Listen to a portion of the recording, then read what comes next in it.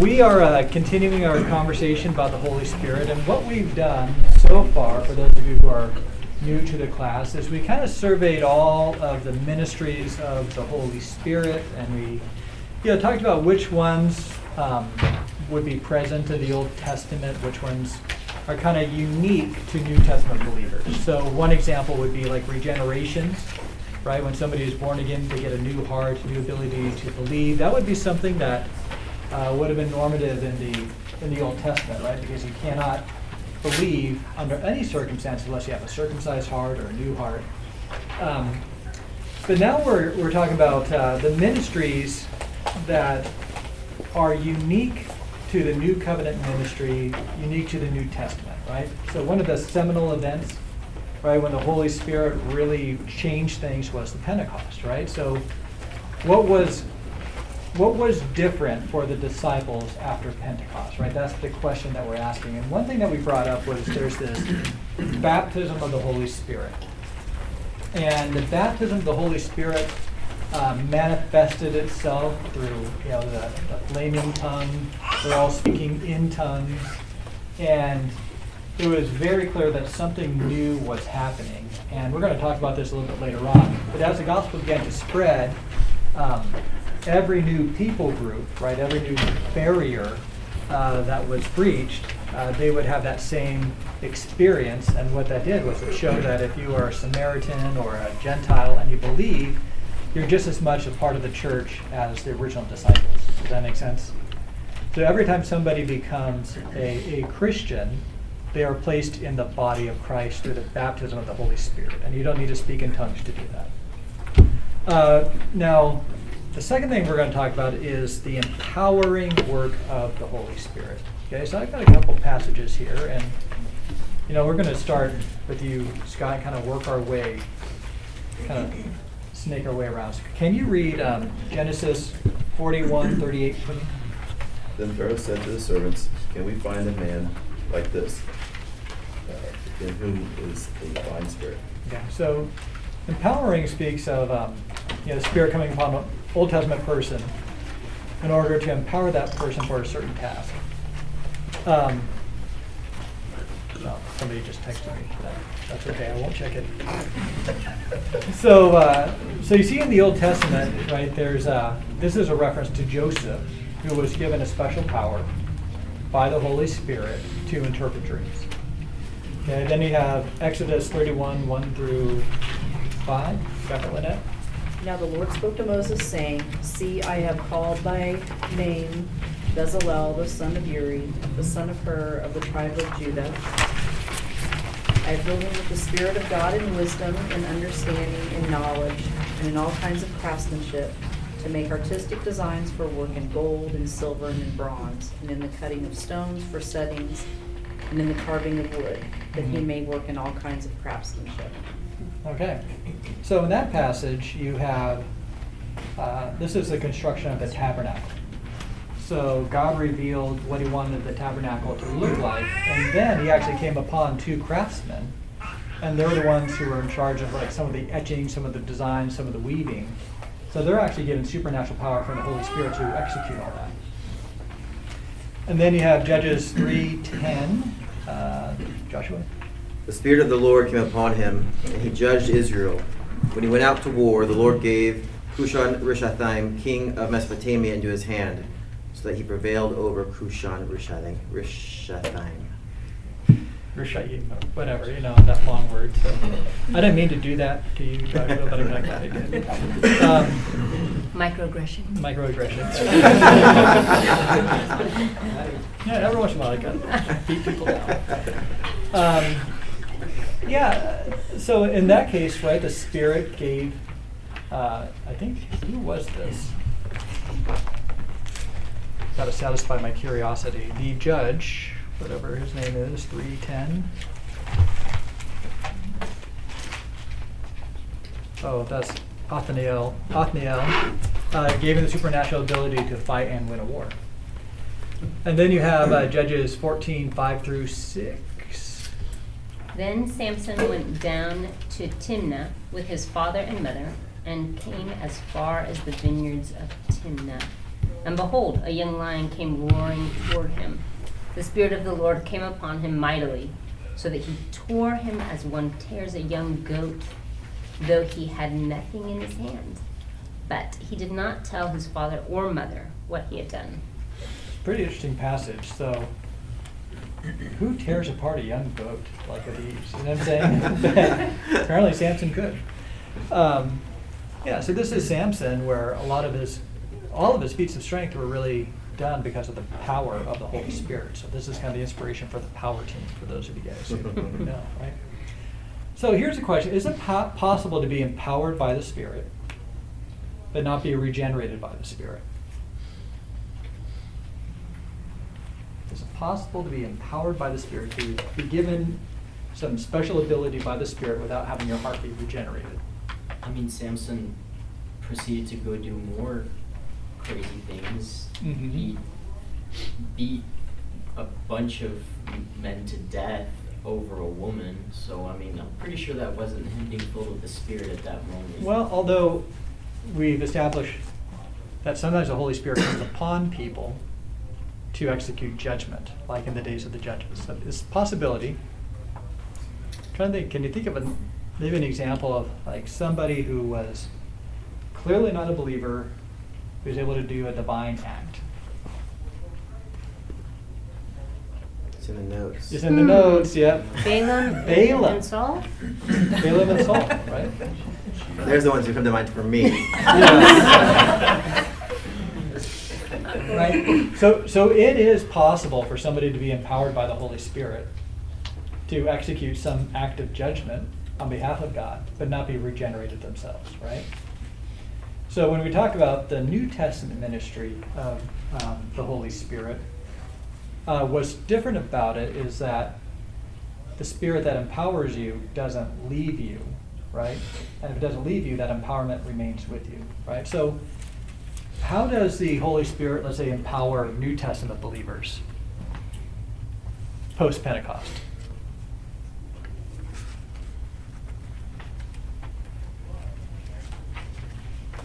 What do you think, Noah? Fruit of the Spirit. Fruit of the Spirit, okay. Yeah, that'd be one thing. What's another power given to believers? They also seem to be pretty good when they go in front of rulers. Like the Spirit will give words They're to given say. words to say. Mm-hmm. How about somebody in this college section over here? You guys want to give it a shot? Divine gifts. What was that? Divine gifts. Divine gifts, right? You hear about spiritual gifts. And so that's something that's uniquely given by the Holy Spirit to accomplish the mission to take, to be witnesses in Jerusalem, Judea, and to the ends of the earth, right? The promise is you will receive power.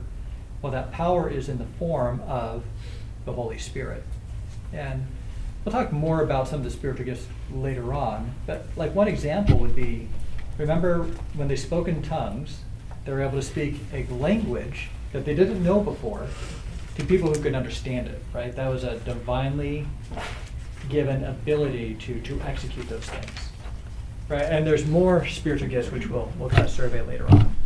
Okay, so when you look at Pentecost, the two ministries that are for sure distinct from, let's say, our Old Testament counterparts would be baptism in the Holy Spirit, right, being placed as part of the church, and then secondly would be a permanent empowerment to do ministry, okay, with your spiritual gifts. Okay, any questions about that? I have one. Sure. So when people talk of the gift of tongues, Okay. Does that mean it's like some sort of heavenly language or spiritual language? Because I've heard it that way. Uh-huh. But I thought it was you're actually speaking a foreign language from Earth that someone else understands. Is there any indication, and is this too deep a can of worms to get into? We're going to get into it later on, okay? But I will give you a quick answer now. When it talks about the tongues of angels, or let's say a heavenly language, like the tongues of angels doesn't mean that necessarily that angels have a special language that we don't have. It's more of the eloquence of the angel. Like when an angel speaks in the Old Testament and the New Testament, they're often very eloquent. Secondly, when it talks about a heavenly language, it could be the sources from heaven, not necessarily the language spoken in heaven. When we see it in Acts, it's consistently, a language that is understood on the earth. So we'll talk more about that a little bit later on because we get into Revelation and those things. So we'll hold those thoughts. Holy Spirit's a very broad topic, very important one. If I want to survey just some of these other ministries of the Holy Spirit, and again, we'll kind of go around. Desiree, I'm going to have you read John 16:8. Michael, 1 Corinthians 2:14 through 16. So, Carrie, you guys see the pattern? All right? So, one of the ministries of the Holy Spirit is conviction of sin, right? The Spirit convicts the world of their unrighteousness before God. So, John 16:8. And when he is come, he will reprove the world of sin and of the righteousness and of judgment. Okay. This is pretty interesting because it's not just believers who are convicted of sin, right?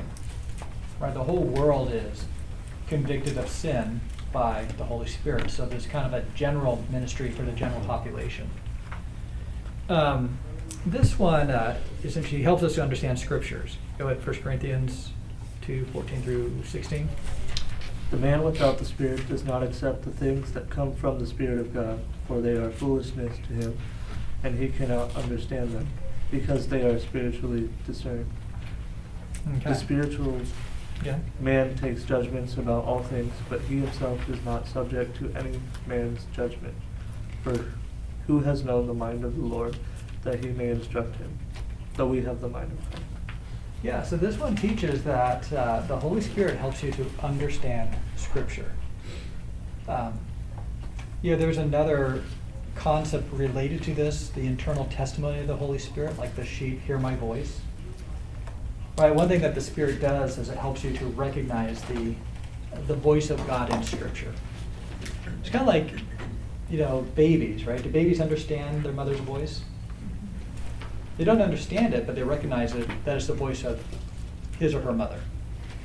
Right? So in the same way, a Christian, may not understand Scripture per se, but they understand that Scripture is the voice of God. That's their Father. But then it kind of goes a step beyond that, where the Holy Spirit can actually help you make sense of Scriptures. Did any of you guys I know that was very true of me. I remember reading the Bible for the first time as a believer. And I read it before, then I read it after. I'm like, wow, this is a pretty cool book. And I remember just reading it my freshman year in my dorm room and going through Romans and then, tormenting my poor roommate with this really cool verse and then this really cool verse. And, there's this one too. I mean, Joshua, do you remember that too? Yeah. When I was converted, I read the Gospel of John immediately afterwards. I'd read the Bible growing up, and it was like scales falling from my eyes. I could see for the first time. It was radically different. Yeah, and again, this is kind of subjective, but it's almost like they weren't just words. They're spoken to anyone. They were words addressed to you. So you ever had that moment where it's like, when somebody says, Dave, I felt like you're talking to me when I was preaching? I like to think that was the Holy Spirit through the Word talking to them. Does that make sense? So it's something where the Holy Spirit is able to really help you to process and understand and internalize the Scripture. And if you're of the Spirit and you want to do the Spirit's will, you welcome that. Whereas somebody who's carnal, who rejects the Spirit's will, pushes that away. Okay, any questions about that? Another one, he helps us to pray. Romans 8:26. Likewise, the Spirit helps us in our weakness, for we do not know what to pray for as we ought, but the Spirit himself intercedes for us with groanings too deep for words. Okay. Now, one popular misunderstanding of that passage is that people have a private prayer language, so they just use these groanings, and somehow that's their way of speaking in tongues to God. A couple of problems with that is the purpose of spiritual gifts is not to edify yourself, but edify the church. But secondly, when it's talking about groanings, sometimes You look at somebody who goes through some unspeakable tragedy and they're just not sure how to pray. Does that make sense? And what the Holy Spirit does in that case is he takes some of our thoughts, our words, melds them with his thoughts and takes them to the Lord, right? That's something that's even beyond words, right? So he intercedes for us, helping us to make these perfect prayers to God. So how that pays off, I'm not quite sure. But I think that's the comfort when people don't know how to pray as they should. People go, if you're in a deep period of grief, your brain is foggy, right? You're not quite sure how to make sense of things. And I think it's something that is used by the Lord to help you have courage to pray and continue to intercede. Okay. Any thoughts on that one? Moving on.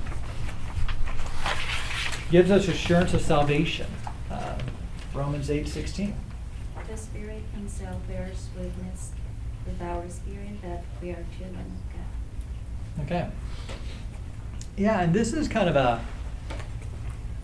another witness of the internal testimony of the Holy Spirit, where you get this sense that God is your Father. Right? And one thing, we'll talk a little bit about this later on, but I want to qualify this. Assurance of salvation and what saves you are different. Okay? What saves you is the work of Jesus Christ, right? When you place your faith in the work of Jesus Christ, you are redeemed, reborn, regenerated. So sometimes you get into this, how do you know if that's happened or not, right? You guys ever had that question? I think those of you who've been Christians for a long time, or perhaps you didn't have like a sudden conversion experience like I did when I was in college. It's like, am I really saved or not? And something that's very helpful for me is kind of like a three-legged stool of assurance. I know I'm playing dictionary right now. This is very dangerous. Okay, and you have different legs here. Okay, pardon the lack of perspective. Okay, you got big fat leg over here. You snickered? Leo, would you like to? That's why you record audio, not video. So we got 3 legs here. Okay.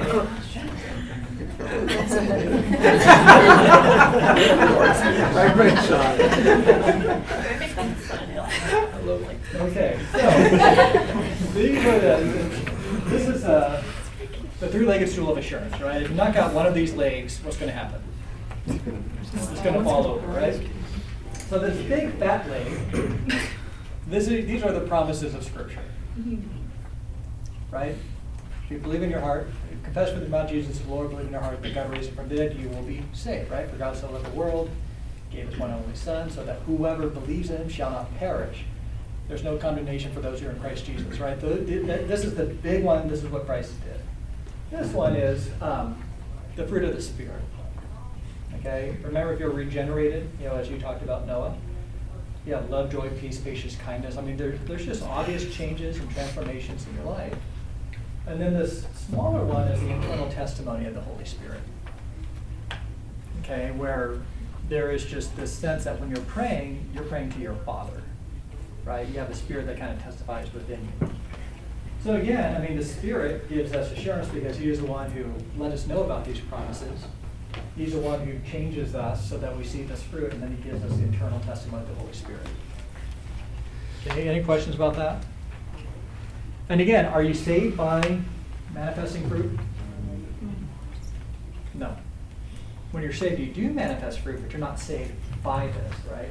And that's why, like, the promises of Scripture is a big thing that I always have people point to, right? This is really the engine that matters. And these other things will happen over time. And sometimes, if you're in a period of rebellion, you're in a period of backsliding, right? These promises still might be real, but your assurance, is being obscured because you're not living a faithful life. But once you kind of repent, right? You were saved the whole time, but you can experience your assurance again. Okay, tracking with me? See head nods here. You're tracking. You're not raising your hand, just tracking. Okay, gotcha. Okay. So yeah, and an important concept. Again, that's part of the Spirit's work, right? And then you have the endowment of the spiritual gifts. The Holy Spirit empowers each member of the body of Christ with spiritual gifts for service. So the question is it possible to live the Christian life without the power of the Holy Spirit? Why or why not? Leo, what say you?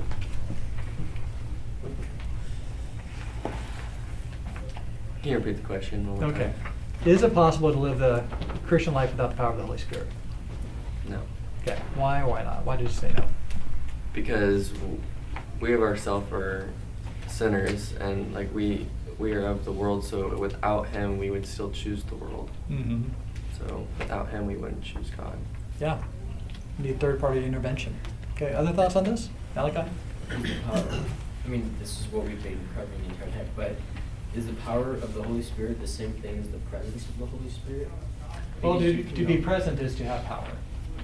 Okay. Then, Yeah, and I would say too, I mean, you kind of bring up an interesting point. It's possible for the Spirit to be present but not have power. Not that it doesn't have power, but that we don't have power. We're not empowered by it. Right? It is possible to resist the Holy Spirit. It is possible to grieve the Holy Spirit. It is commanded that you walk by the Spirit, and it's commanded that you're filled with the Spirit, right? So there is a sense of agency here. I'm not sure, did I cover that in my... Is there a different level of fillings of the Spirit? Okay, now we're getting interesting. Yeah, let's see. Let me make sure I'm not going to cover this later on. Okay, this is a worthwhile discussion. So one of the, so somebody go to, we'll go to Ephesians chapter 5, and then we need to go to Galatians chapter 5. So somebody find Galatians 5:16. Got it. And then I need somebody to find Ephesians. I think it's 5:16, but let me verify that.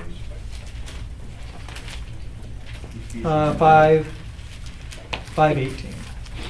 Okay. Yep. So who's got Galatians? You got it? Okay. But I say, walk by the Spirit, and you will not carry out the desires of the flesh. That's a really interesting promise, isn't it? What's the command? Walk by the Spirit, and if you do that, you will not carry out the desires of the flesh. Okay, now there's another passage in Ephesians 5:18. Go ahead.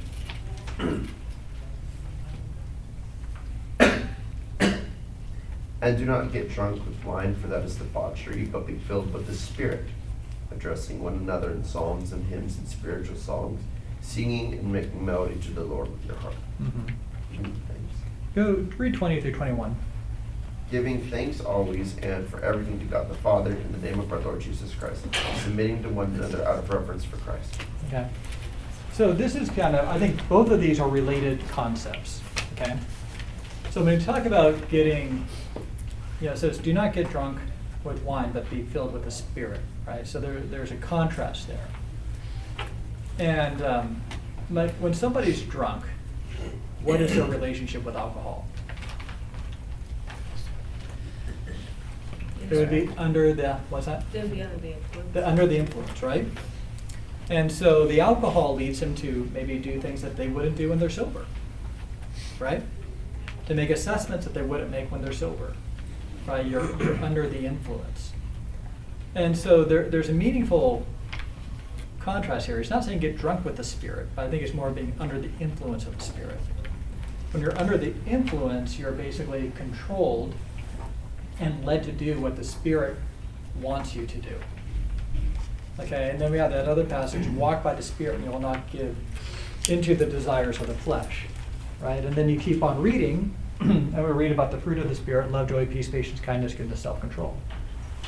Now back in my college days, we had this little pamphlet, I think you're referring to this, about what it means to be filled with the Spirit, what it means to walk by the Spirit. And it's almost like when you're Spirit filled, you have like almost this higher experience. Like you're just extra spiritual, extra anointed. Is that what you're talking about? Yeah. And again, I think we have to understand a couple of issues. One, Acts is a descriptive book, not a prescriptive book. Does that make sense? It describes people who are baptized by the Holy Spirit, but it does not prescribe that everybody experiences it in the same way. And so when somebody is filled with the Spirit, or they are walking by the Spirit, it's not an experiential thing, it's more of a choice that they're making. Right? Where the fruit of being filled with the Spirit is you address one another with psalms and hymns and spiritual songs, singing, making melody in your heart. To kind of go on to that passage in Galatians, you have a contrast here. It says in 4:15, but if you bite and devour one another, watch out that you're not consumed by one another, right? But I say, walk by the Spirit, you'll not gratify the desires of the flesh, right? So instead of biting and devouring one another, you walk by the Spirit. Kind of go back to Ephesians chapter 4. It says in 4:30, and do not grieve the Holy Spirit, by whom you were sealed for the day of redemption. Then he goes on to say, let all bitterness, wrath, and anger, and clamor, and slander be put away from among you with all malice. So the idea is you grieve the Holy Spirit when you bite and devour one another, right? I do think that's one of those like supernatural, spectacular things that the Holy Spirit does that is kind of can get unnoticed or undervalued. Just the role of the Spirit in the unity of the body. And I think that's woven through Ephesians. Yeah. I was looking at chapter 2, when 2:17, where it says, and he came and preached peace, Jesus, to those who were far off, and peace to those who were near. For through him we both have access in one Spirit to the Father. And then a couple verses down, in him you're being built together into a dwelling place by the Spirit. Yeah. And so this sense that the Spirit's role is his spectacular, beautiful role within the church is creating unity. Yeah. Yeah, and so when we violate that, right, we're not walking in step with the Spirit, we're biting and devouring one another. Right?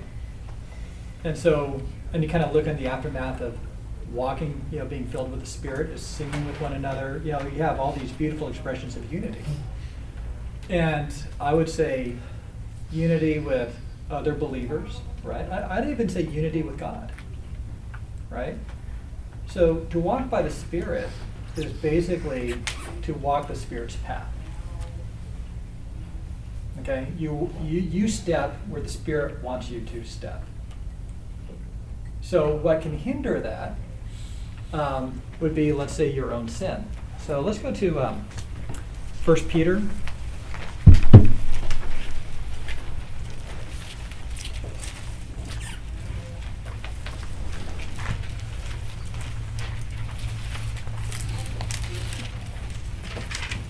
First Peter 3:7.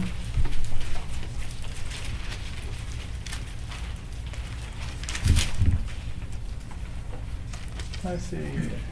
Bree, do you want to read that for me? Husbands, in the same way, be considerate as you live with your wives, and treat them with respect as the weaker partner, and as heirs with you of the gracious gift of life, so that nothing will hinder your prayers. Okay. I think that's a pretty interesting thing. So it says husbands need to be considerate.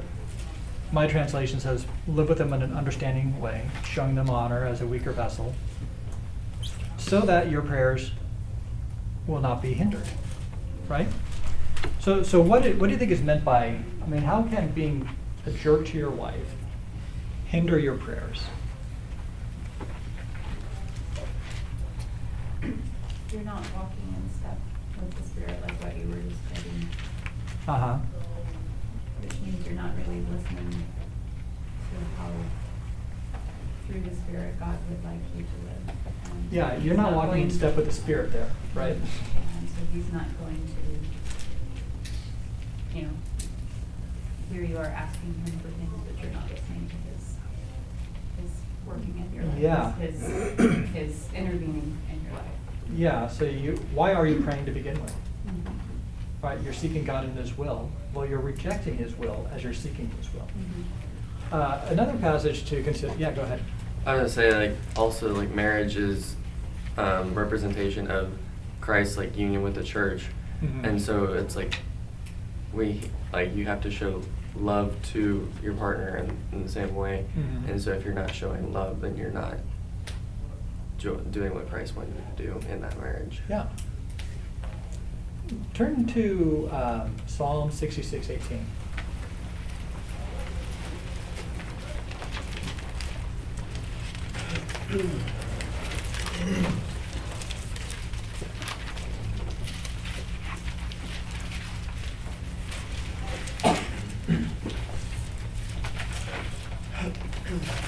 Let's see. Leah, can you get that one? If I had cherished iniquity in my heart, the Lord would not have listened. Okay. If I had cherished iniquity in my heart, the Lord would not listen. He would not hear my prayer. Why is that the case? Your heart's in the wrong place. Huh? Your heart's in the wrong place. Your heart's in the wrong place, right? I had a confusion about what a word, but Okay. you're saying. If I had cherished iniquity in my heart. Okay. Okay. So if you go to God asking for God's will, and this is actually a major Old Testament concept, like where God rebukes worship offered to Him as people are tolerating sin. It's like, if you really want to worship me, I want a broken and contrite spirit. I want you to be repentant. Does that make sense? So if you cherish iniquity, like if you have some secret sin that you're unwilling to let go of, and you pray to God, God's basically saying, talk to me when you're serious. Does that make sense? Isn't it like the same as your heart reflection before taking communion? It'd be very similar. That's not real worship, right? So part of prayer is you communicate with God, and you know, not my will, but yours be done, right? You know, you want your will to conform to God's will, right? So it's something where somebody is unwilling to submit themselves to the Lord's will. They're not walking in the Spirit. Does that make sense? So how does somebody go from not walking in the Spirit to walking in the Spirit?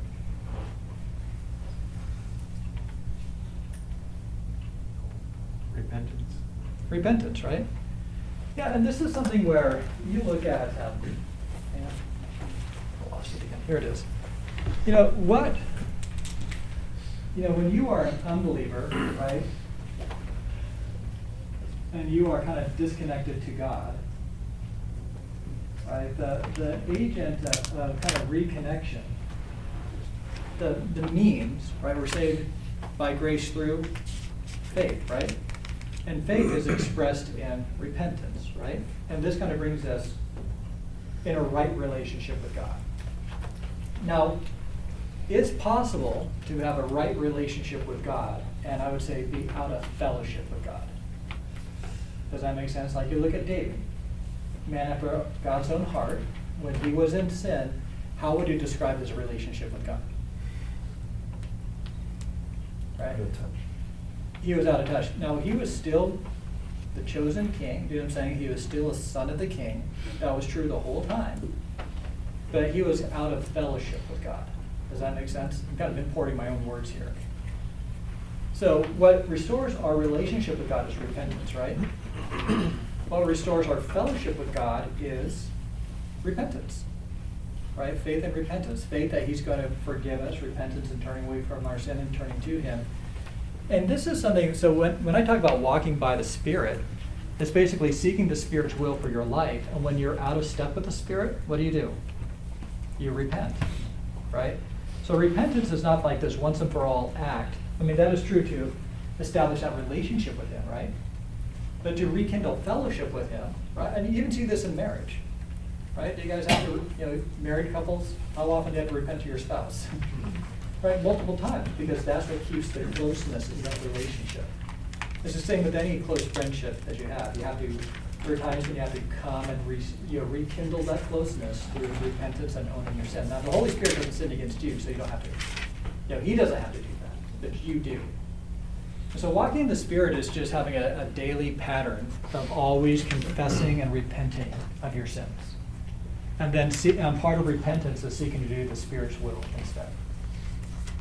So you look at pornography, right? You're out of step with the Spirit. So part of it is to repent by confessing it to the Lord and turning away from it by taking meaningful steps to do so.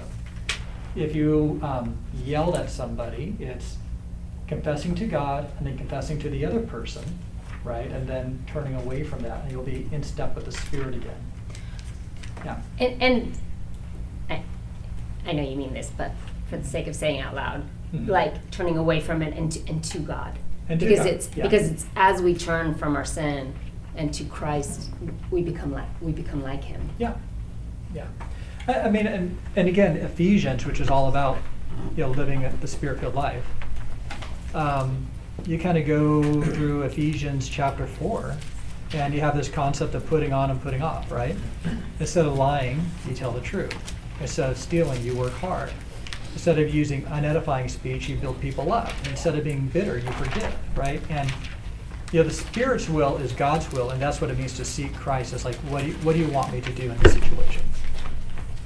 And this is what I found is if people can really nail this down, and they are consistently walking in the power of the Spirit and always being connected to the power source, I mean, they will live increasingly transformed lives. What's the difference in, or I guess maybe what's the Spirit's role in producing like godly sorrow that results in repentance versus just having guilt over sin? Yeah, and I think guilt, when rightly done, like Judas had guilt, right? The difference between worldly guilt, or worldly sorrow, and godly sorrow is what does it lead you to do? Does it lead you to go back to the Lord and seek forgiveness and reconciliation? Or do you try to atone your own way on your own terms? Does that make sense? So the proof is in the pudding, ultimately. Guilt's not a bad thing. Like, I thank God for guilt. When I sin, and I should feel guilty, right? And that sense of guilt is what drives me to do the right thing. Now, what's wrong is false guilt. Right, when you're guilty of things you have no control over. Like feeling guilty that you disappointed someone. Right, that's not a guilt that comes from God. That can often be guilt that comes from a manipulative person. Does that make sense?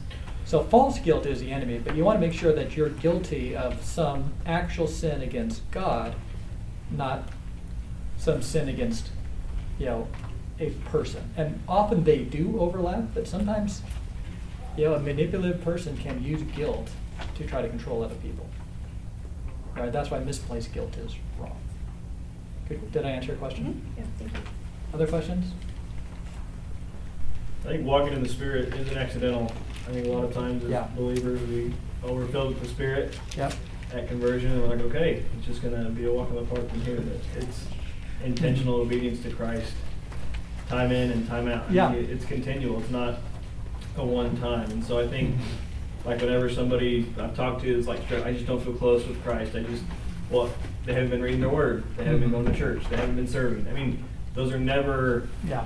I've never been in contact with someone who's like, I haven't read my Bible in 2 months, and I went to church a couple times this week, but I feel super close to Christ. I mean, that's never. It's not. There's a reason for that. And so there's a way to fix being close with the Spirit and close with Christ, and that's obedience to Christ, walking with the Spirit, and taking intentional steps to do so. Sometimes I think the Spirit's like this. I think of it as like, I can't ever reach it, or I can't ever access it. But it's easy. I mean, it's obedience to Christ. Yeah, and I think sometimes people think if I have like this worship experience, and I'm not anti-worship experience. If you there's a praise and worship session and you're just feeling uniquely close to the Lord, that's great. But that's not the only way the Spirit can encounter you, right? Anytime you intentionally obey the Spirit's will for God's glory, whether you feel like it or not, the Spirit is active and at work in your life. And so one of the things, like you brought up reading your Bible on a regular basis, right? Instead of having like this reactionary, I just repent when I sin, that's part of, but the purpose of repentance is not just to correct, right? It's to pursue. And to reroute you so you continue in your pursuit of Christ. And so walking by the Spirit, this is my counsel to all you college students, is discipline yourself to seek the Spirit's direction every day of your life by reading God's Word. Right? If you really want to walk by the Spirit, what does the Spirit want me to do today? Well, I'm going to read the sword of the Spirit to figure out exactly what He wants me to do. That's where you start. Don't wait for you to sin and then seek God's will, right? It's kind of like if you're married. I mean, one way you can do is you can just like, make your wife angry and then figure out, what you need to stop doing, right? You can do it that way, or you can actually seek to please her and love her well, and then repent when you fail, right? One is reactionary and the other one is pursuit. And so that's why reading the Bible every day, it's not something that you check off. The purpose is, what does the Spirit have for me to do? What does the Lord want me to think on today? What's one way He wants me to serve Him or serve other people? And you focus on that every day. I should have written this into my study, walking by the Spirit. But it's a super important concept. Like in Christian counseling, discipleship, I double down on this all the time. Yeah. I saw at a church camp once, a guy wore a t-shirt that said 1/168, because there's 168 hours in a week. Mm-hmm. And so it's like with God is a relationship. Mm-hmm. So how good is that relationship going to be if we're only spending 1 hour a week with Him? Yeah. So it's like, if you're married, if you're spending 1 hour a week with your spouse, it's not going to be that great of a relationship. Yeah. And that's something when I became born again, reading the Bible was like, I had this, like newborn babes, right, long for the pure milk of the Word, right? We understand that the Word is what nourishes us spiritually. It's the Word that confronts lies and deceptions. We are not to be conformed to this world, but be renewed by the transforming of our minds, and that happens by reading the Word. That's why it gets concerning when Christians don't want the Word. They're bored by the Word, right? And I understand that when I teach the Bible, I try to make it, interesting for you guys. Don't want to bore you guys with the Word of God. But I think for the Christian who really wants to grow and understands how important it is to internalize and focus on the Word, over a period of time they will be nourished and strengthened and be strong because they're feasting on the Word in whatever form. And it could be listening to sermons, obviously reading the Bible, good conversations with your friends, listening to meaningful worship music. I mean, there's other ways too. Any other thoughts about this? And David, part of that is, it's not just like you have your Bible time and you go on with the rest of your life. Yeah. It's that the truth of the Scriptures is shaping the way you view the world at every moment. In that sense, you're keeping a step with the Spirit, not just for that 1 hour, 15 minutes, whatever else. It's what shapes your whole life. And there are times, I think, where we can think that I go to church, I read my Bible, have my prayer time, and then it's only, you said 1 hour out of 168 or whatever, when what God wants is 168 hours, not just the 1 hour. Yeah. And there are times that are focused so that it shapes our minds to engage the rest of our lives. So our time at work is just as holy, ultimately. Yeah. And we have to keep a step with the Spirit just as much, maybe more so, than when I'm reading my Bible in the morning. Like one example, like this passage, like before I was a Christian, I was super lazy.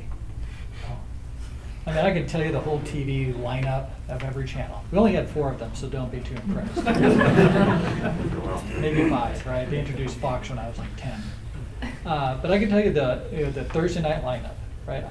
I can honestly still do it, right? Cosby Show, Family Ties, Cheers, then Night Court, then they have like some other hospital drama. But and I was the guy who watched TV all the time. And like one of the things that the Lord had to do in my life was really kind of confront laziness. And I remember reading through Colossians and the idea of talking to slaves or servants or people who work. So slaves, obey in everything those who are your earthly masters, not by way of eye service as people pleasers, but sincerity of heart, fearing the Lord. Whatever you do you work heartily, as for the Lord and not for men, knowing that from the Lord you will receive an inheritance as a reward. You are serving the Lord Christ. For the wrongdoer will be paid back for the wrong he has done without partiality. And that was one of, like, I read that as like this arrow. For I understood that when I actually did my homework, it wasn't for me and it wasn't for the professor, right? It was for the Lord. When I did my job, painting, railings and stuff like that, I was a maintenance man in summer. I mean, unclogging toilets. That was for the Lord. And so that's kind of what he was talking about. It's like, that was a lesson from Scripture that colored everything I do in life, where it wasn't enough for me to just work when my boss is looking, right? Is to know that the Lord is looking all the time. To know that my work is actually worship, right? So that'd be an example of when you read the Word, you internalize that lesson, and that shapes how you see things 168 hours a week. Thanks for that insight, Josh. Any other thoughts?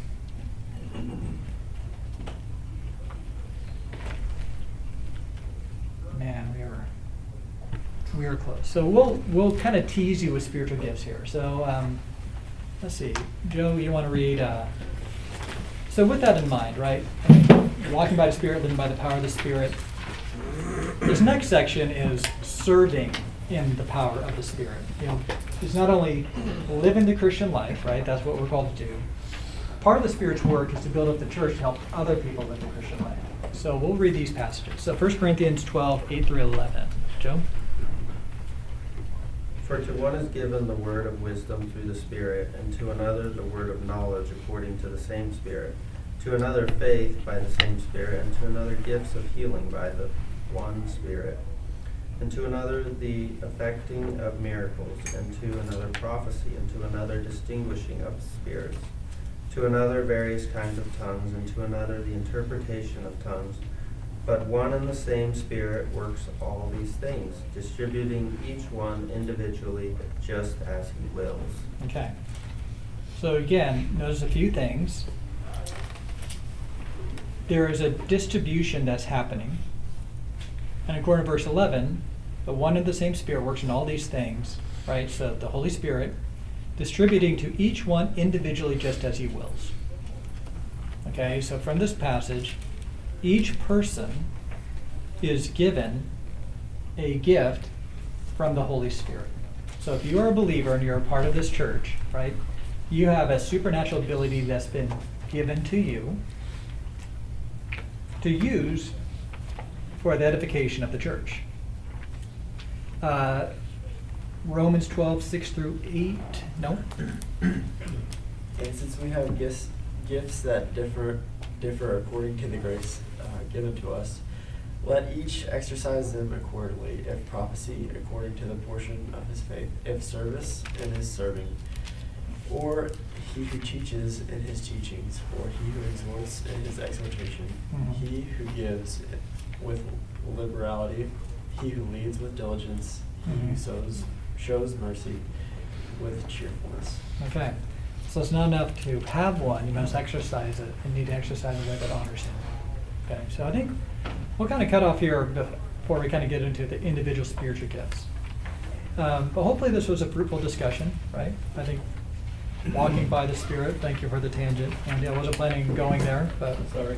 No, it was good. It's actually something that I may need to, like, next time around, have like a special section on walking by the Spirit. I think that'd be pretty practical. Well, let me pray and then we'll let you guys go.